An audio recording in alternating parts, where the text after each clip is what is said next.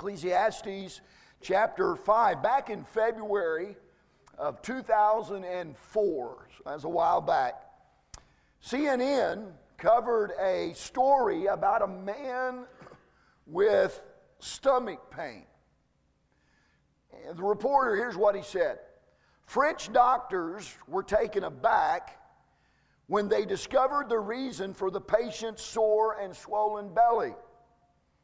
He had swallowed around 350 coins, $650 worth. As the story went, this guy was 62 years old. He went to an emergency room in Western France. The man had a history of psychiatric illness. His family had told the doctors that he sometimes swallowed coins, and a few had been removed from his stomach in prior hospital visits. Still, doctors were astounded at what they saw on the x-ray. There was this enormous opaque mass in the patient's stomach that weighed, get this, that weighed 12 pounds. It was so heavy, they said, that it forced his stomach down between his hips. 5 days after his arrival, doctors cut him open and removed his badly damaged stomach and its contents. But the man died a few days later from complications. Doctors said that he was suffering from a rare illness that makes people want to eat money. I have a name for that rare illness. It's called insanity. And we read stories like that one. You can look it up. It's a real story. It happened. We read stories like that one, and we think to ourselves, what in the world would make someone do that? But I have a question for you to consider tonight, and maybe we should all ask ourselves, what makes us do some of the things we do with money? What makes us do some of the things we do with money? In our text, Solomon shares with us what he had learned about money. Now, if you've been with us on Wednesday nights, you know we're studying verse by verse through the book of Ecclesiastes. And when you study through a book verse by verse, you preach the next verse in the next book. And so you don't get to pick and choose what subjects you're going to address. You just address whatever subjects are in the verses. Tonight happens to be the subject of money. And Solomon shares with us what he had learned about money. And in case someone would ask tonight, well, what are his qualifications for speaking so authoritatively on money? Well, keep in mind that it has been estimated that his yearly income in today's money would be in the neighborhood of $5 to $10 billion. How many of you think he probably knew something about money? Absolutely. Listen, that is some serious cash. A synopsis of what Solomon has to tell us in these verses is that money is not the answer. Well, Pastor, not the answer to what? It's not the answer to anything.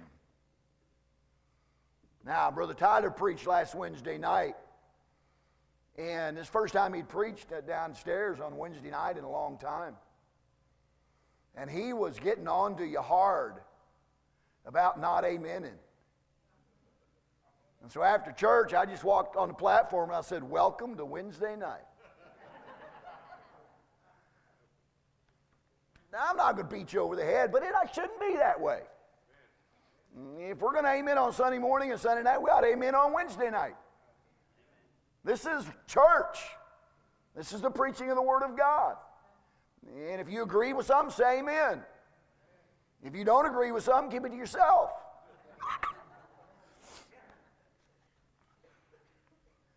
Money's not the answer to anything, church. But sadly, it doesn't seem to matter how many times people hear that, they keep returning to it when they have problems. A man's marriage fails, and so he wonders if maybe a bigger house would have made his wife happy. A woman gets depressed, and so she goes out and she charges her credit card to the hilt. They're losing their kids, and so mom and dad run out and shower them with gifts. I'm going to say it again. Money is not the answer. In the verses before us, Solomon shatters 5 money myths. And we'll look at those tonight, and then we're going to spend some time at the close of the service praying for Friend Day. I'm not going to ask you how many of you have already prayed for Friend Day. If you got the card on Sunday, you know that that's what we were supposed to do today. I hope you have. But if you've gotten busy or forgot to do it, then we're going to have the opportunity to do that at the close of the service. And here's the first myth that Solomon puts to rest. We'll call it the prosperity myth. The prosperity myth says that if we can just make a little more money, then we'll be satisfied. Here's how Solomon attacks that myth. Look at verse 10, Ecclesiastes chapter 5. He that loveth silver shall not be satisfied with silver, nor he that loveth abundance with increase. This is also vanity. Listen, it doesn't make any difference how much money a person puts in the bank. Listen to me, the human heart was made to be satisfied by only one thing, and that one thing is a right relationship with God through His Son, Jesus Christ. Listen to these words from the autobiography of Lee Iacocca. Now, those of my age and older would be familiar with who Lee Iacocca was. He said, "Here I am in the twilight years of my life, still wondering what it's all about. I can tell you this, fame and fortune are for the birds." Lee Iacocca was not a pauper. He was a Chrysler guy. He was wealthy. The psalmist said in Psalm 62:10, "If riches increase, set not your heart upon them." Why? Because riches do not satisfy. Some of you may have heard the name Uncle Bud Robinson. Uncle Bud Robinson was a well-known holiness preacher of an earlier generation. And one time Uncle Bud was taken to New York City, and he was given a tour of the city and shown all of the sights of the city. And it said that night in his prayers, he prayed this: "Lord, thank you for letting me see all the sights of New York. And I thank you most of all that I didn't see anything that I wanted." Don't forget that Jesus said, listen, "Man's life consisteth not in the abundance of the things which he possesseth." I hope as you sit here tonight that your life has more meaning than the stuff you have. Someone once asked, why do we make ourselves miserable over what has no track record of satisfying? I wish we could be like Paul, who said this, "Not that I speak in respect of want, for I have learned," and that's the key word in these verses, "for I have learned in whatsoever state I am, therewith to be content." He said, "I know how to be abased, and I know how to abound. Everywhere, in all things, I am instructed both to be full and to be hungry, both to abound and to suffer need." So, wow, how did Paul come to that place in his life where he was content? I said it, he learned to be content. Contentment is a learned virtue. We learn to be happy with what we have. It's just that simple. So first of all, we have the prosperity myth that says the more I have, if I can just have a little more, then I'll be satisfied. Solomon blows that myth plumb up. But here's the second myth tonight. It's the security myth. Not just the prosperity myth, but there is the security myth. Look at verse 11.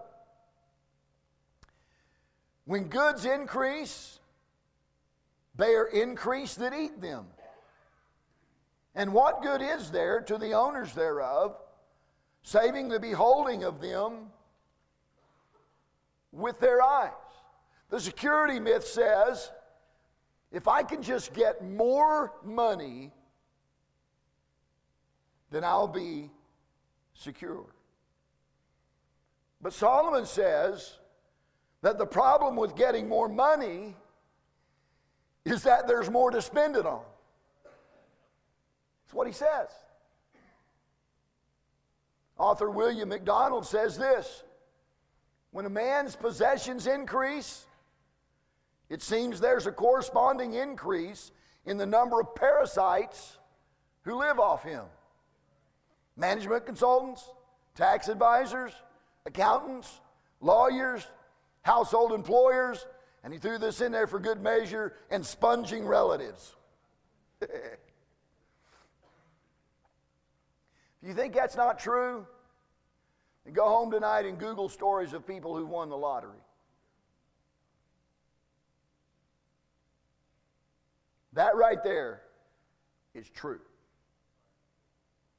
All of a sudden, people come out of the woodwork that these people haven't seen in ages. I mean, I'm sure there are some, but I have never read a successful lottery-winning story. Now, as soon as you go and Google one, you're going to text me the link tonight, and I'll be happy, I'll read it. But the ones I've read don't end well. They just don't end well. Why? Because of the exact thing that we're talking about tonight. The prosperity myth. The security myth. And then look at verse 12. There's the tranquility myth. And again, Solomon just blows it out of the water. You say, "Preacher, what's the tranquility myth?" It's this. It says, if I can just get more money, then I won't have any worries. And right now, it seems like all I worry about is how I'm going to pay for this, and how I'm going to pay for that, and how we're going to do this, and how we're going to do that. Man, if I could just get more money, then I wouldn't have any of these worries. Can I just tell you tonight, myth is a kind word. It's really a lie. That's a lie. Look what Solomon said in verse 12. You still with me? The sleep of a laboring man is sweet, whether he eat little or much. Look at this. But the abundance of the rich will not suffer him to sleep. That's not Pastor Prater, that's Solomon, the richest man who ever lived during his day and time. That's what he said. Let me throw out a scenario to you tonight. Let's say that you're living in San Diego County, California, and a wildfire breaks out. Isn't that tragic what's going on there? You see these people losing everything. And listen, I'm not a fan of California, but my heart goes out to those people. That's terrible. But let's say that you're living in San Diego County and a wildfire breaks out and it's approaching your neighborhood. And let's say you were ordered to evacuate, but they gave you a few minutes to collect all of your valuables and then evacuate your home. 2 questions tonight. How long would it take to gather? And number 2, what would it take to haul it?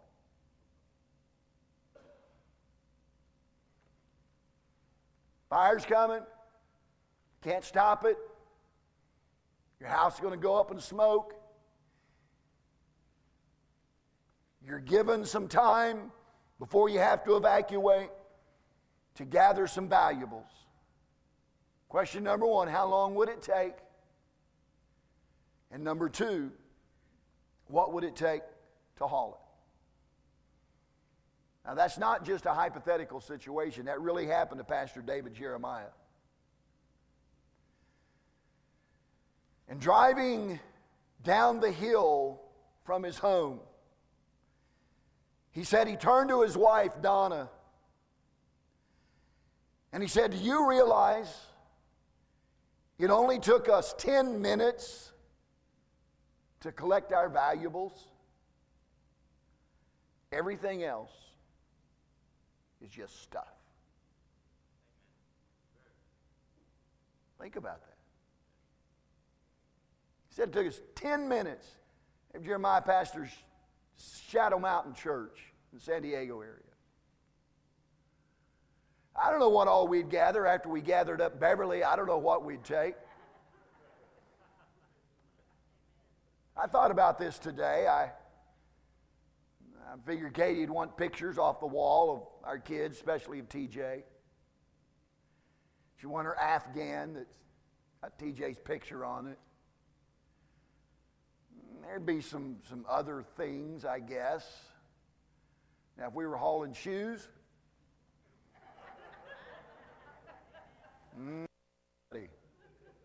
you'd take a big U-Haul.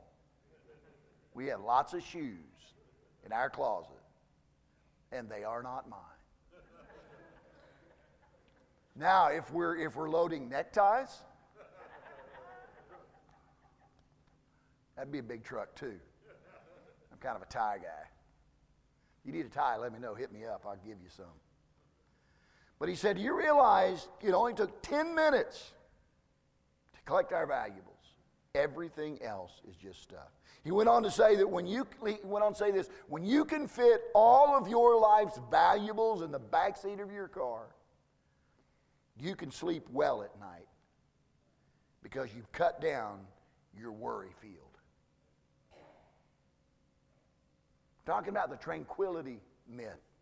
The tranquility myth says, if I can just get more money, I won't have any worries. The late Joe Louis, world heavyweight boxing champion, used to say this. He said, I don't like money actually, but it quiets my nerves.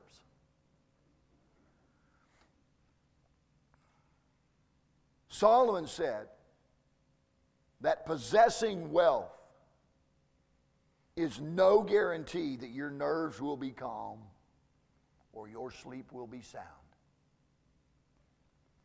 Listen to the psalmist's words in Psalm 4 and verse 8. He said this, I will both lay me down in peace and sleep. For thou, Lord, only makest me dwell in safety. Church, listen to me tonight. When our faith is in the Lord, the one who said that he would never leave us nor forsake us, we can get a sweet night's rest. It is said of John D. Rockefeller that when he was 53 years old, he was the world's only billionaire. His income was $1 million a week. But he was a sick man who lived on crackers and milk and could not sleep because he worried so much about his money. But then the story of his life says that eventually he learned how to give money away, and his health improved radically. Listen to this. As a philanthropist, he lived to celebrate his 98th birthday. I guess we could learn from his life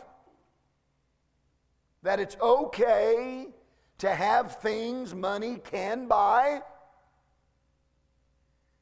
as long as you don't lose the things that money can't buy. Can I say that again? It's okay, and I'll talk about this more in a minute. It's okay to have things that money can buy. But it's a terrible tragedy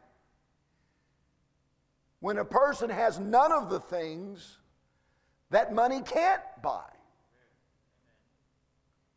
I know you've heard this before. Money can buy a house, but not a home. Money can buy insurance, but not safety. Money can buy a clock, but not time. Money can buy a book, but not knowledge. Money can buy people, but not friends. Money can buy position, but not respect. Money can buy sex, but not love. Money can buy a bed, but not sleep.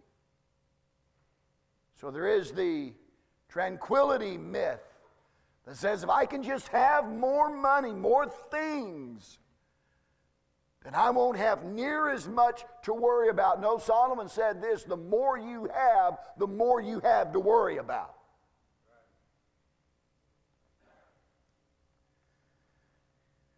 Myth number 4. We'll call it the eternity myth. The eternity myth says that money will last forever.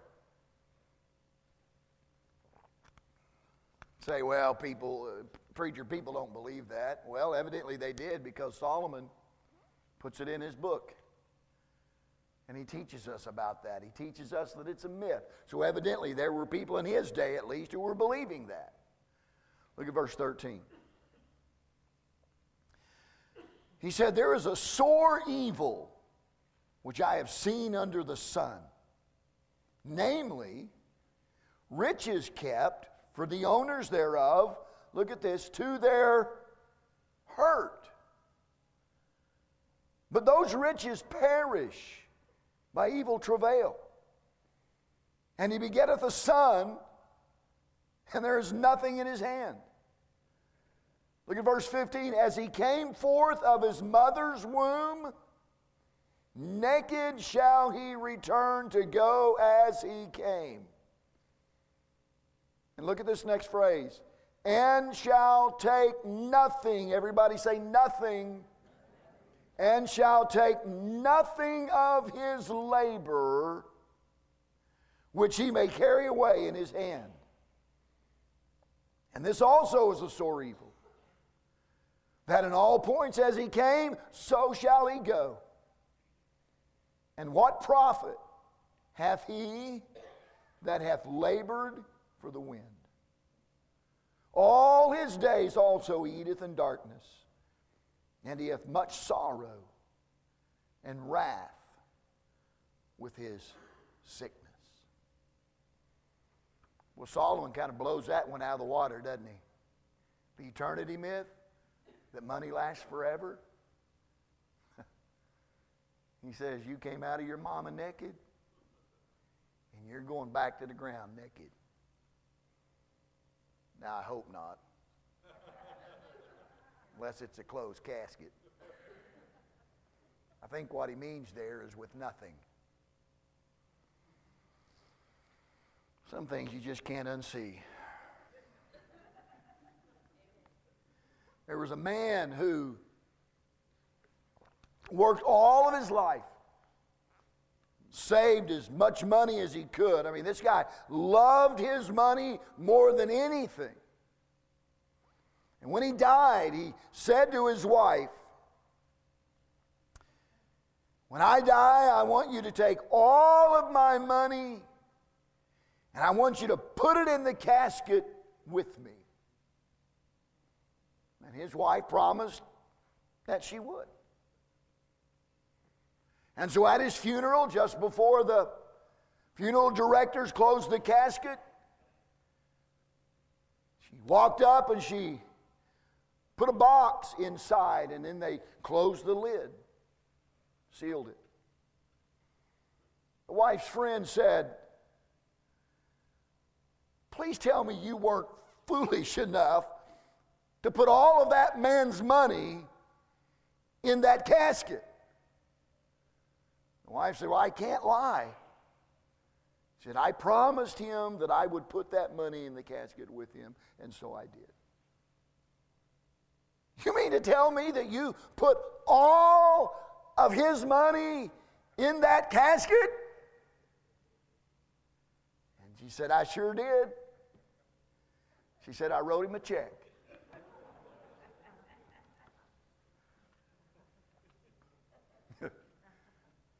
We've all heard it said, you can't take it with you.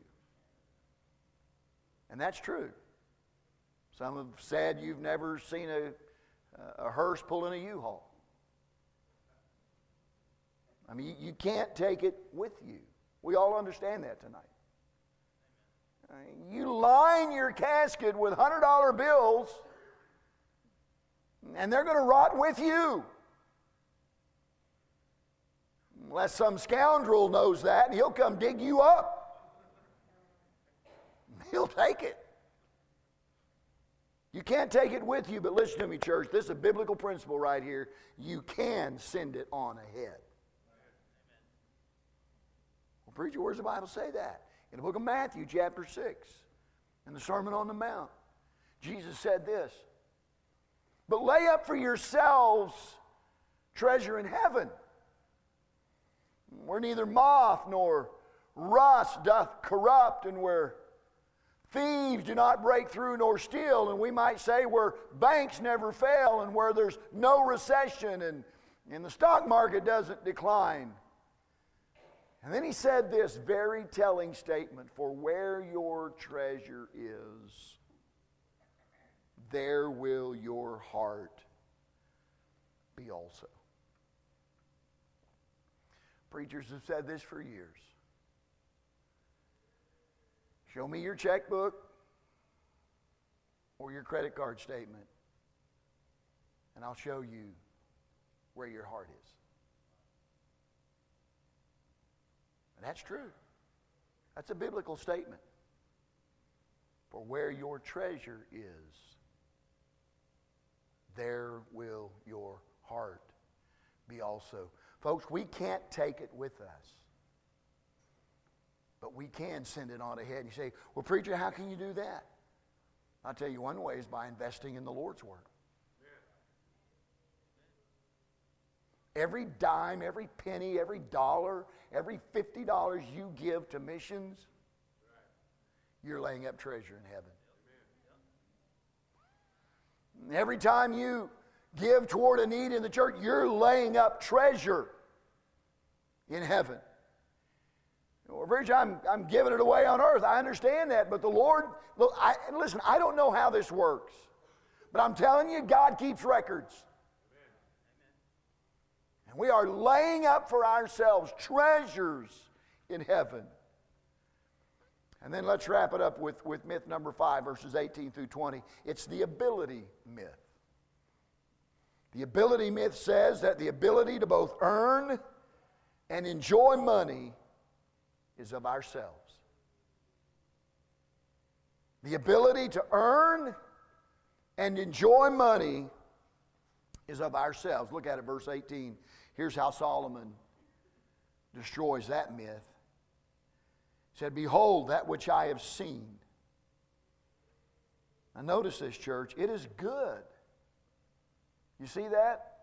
It is good and comely for one to eat and to drink and to enjoy the good of all his labor that he taketh under the sun all the days of his life, which God giveth him,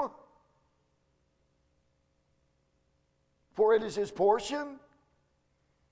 Every man, look at this, every man also to whom God hath given riches and wealth, and hath given him power to eat thereof, and to take his portion, and to rejoice in his labor, this is the gift of God.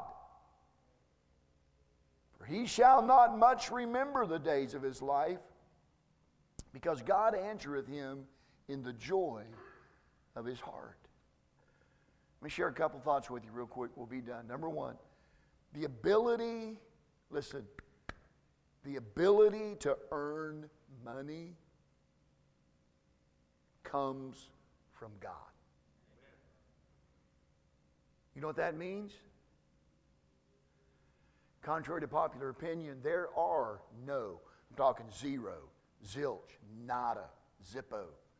There are no self-made men. You've heard people say, well, Donald Trump, he's a self-made man. No, he's not. Well, Bill Gates, he started out in the garage. He's a self-made man. No, he's not.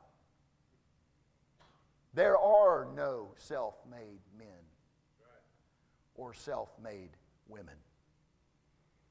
They don't exist. Every person who ever earned a dime did so with the heart, mind, soul, strength, talents, and opportunities supplied to them by God.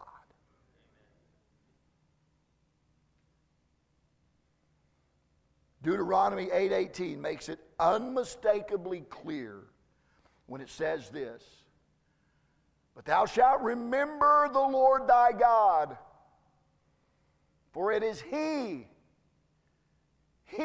God, that giveth thee, you, me, power to get wealth. And let's not forget tonight that what God gives, God can take away. Just ask Job. And I don't want to be unkind tonight, but I'm going to say this, and we know this is a reality, that in a heartbeat, you can spend the rest of your life in a wheelchair being fed through a straw.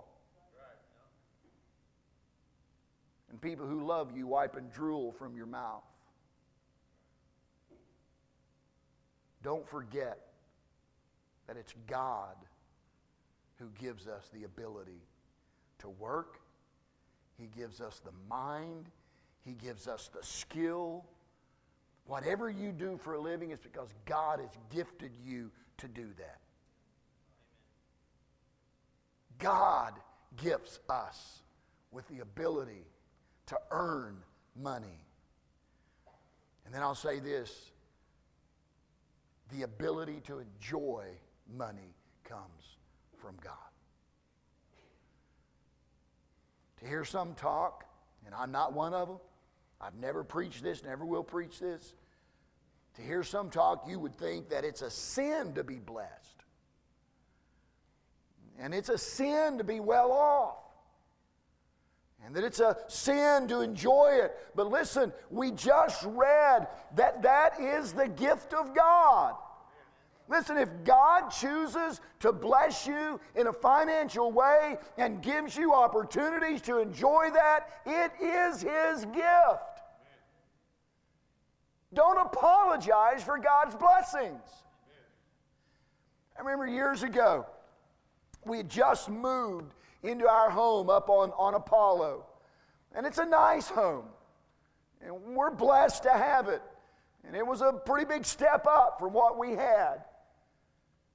We had a pastor here preaching, and we had him over to our home, and for some reason I just felt, I don't know if embarrassed the word or what, but I started apologizing for, living in his house. And he looked at me and he said, "Preacher, listen, don't ever apologize for God's blessings." I'm going to tell you, that has stuck with me for years. So can I tell you tonight, don't ever apologize for God's blessings. If God's given you wealth and the ability to enjoy it, then praise Him. Because the Bible says that it's good.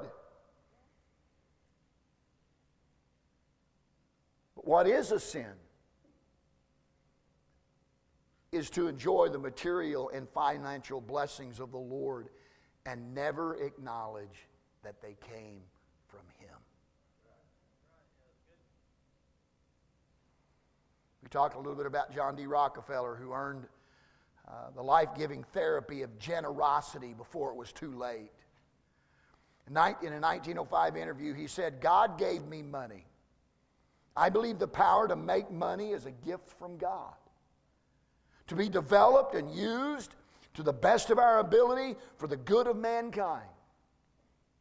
Having been endowed with the gift I possess," he said, "I believe it is my duty to make money and still more money, and to use the money I make for the good of my fellow man according to the dictates of my conscience." Now, I don't know that I would totally agree with those last statements. I think I ought to use it for the glory of God and for the good of man, according to the dictates of the Word of God. That means I'm going to tithe and I'm going to give offerings. Okay? So I don't know that I adhere to everything that he said there. But here's what I'll say, and I am done, and we're going to pray. Wealth does not have to destroy lives. Wealth can serve the kingdom of God. Every good gift, the book of James, every good gift comes from God. And it has a good and perfect use. As long as we can find it and honor it, then we honor Him. And all God's people said? Amen. Amen. Thank God for His goodness. Thank God for His gifts.